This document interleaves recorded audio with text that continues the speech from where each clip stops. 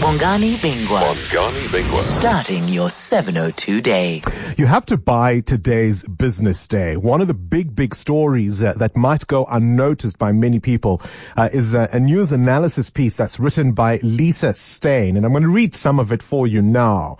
And it starts by saying the warning had long been sounded that a coal supply cliff would hit South Africa in 2020 when many of the major mines supplying Eskom would run out.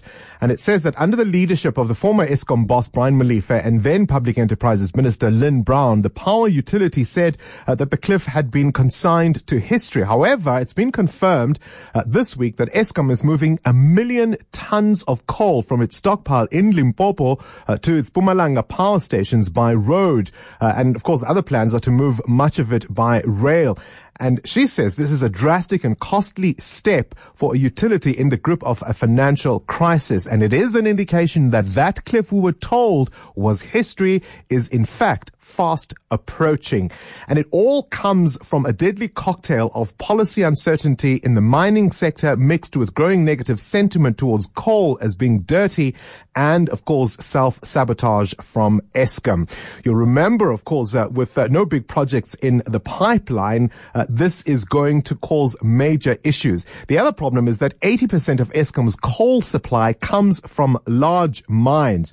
But what did Brian Molefe tell us a few years ago? Remember when he said that you didn't need to own a bakery to buy bread? Remember that little line? But it's turned out to be one of the most foolish things we ever heard from Brian Molefe. The new Eskom CEO, Phakamani Hadebe, said, you can't even begin to make that comparison. Coal is not like buying bread. And he says he's in the process of getting approvals to get investment into the large mining companies that will get coal to be supplied to Eskom.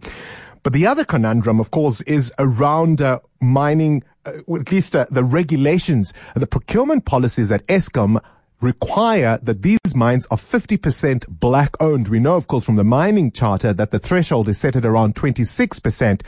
So finding the right partners is an added complication.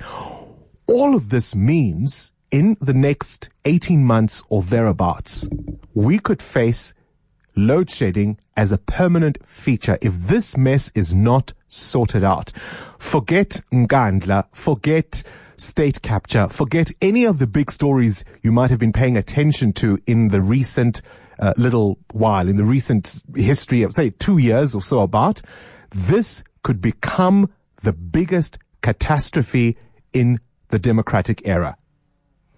This could become, if Eskom fails,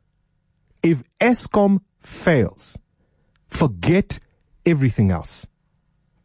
Forget everything else. This isn't a little story for you to ignore. It's a very, very serious one. And the warning bells have been ringing for a long time.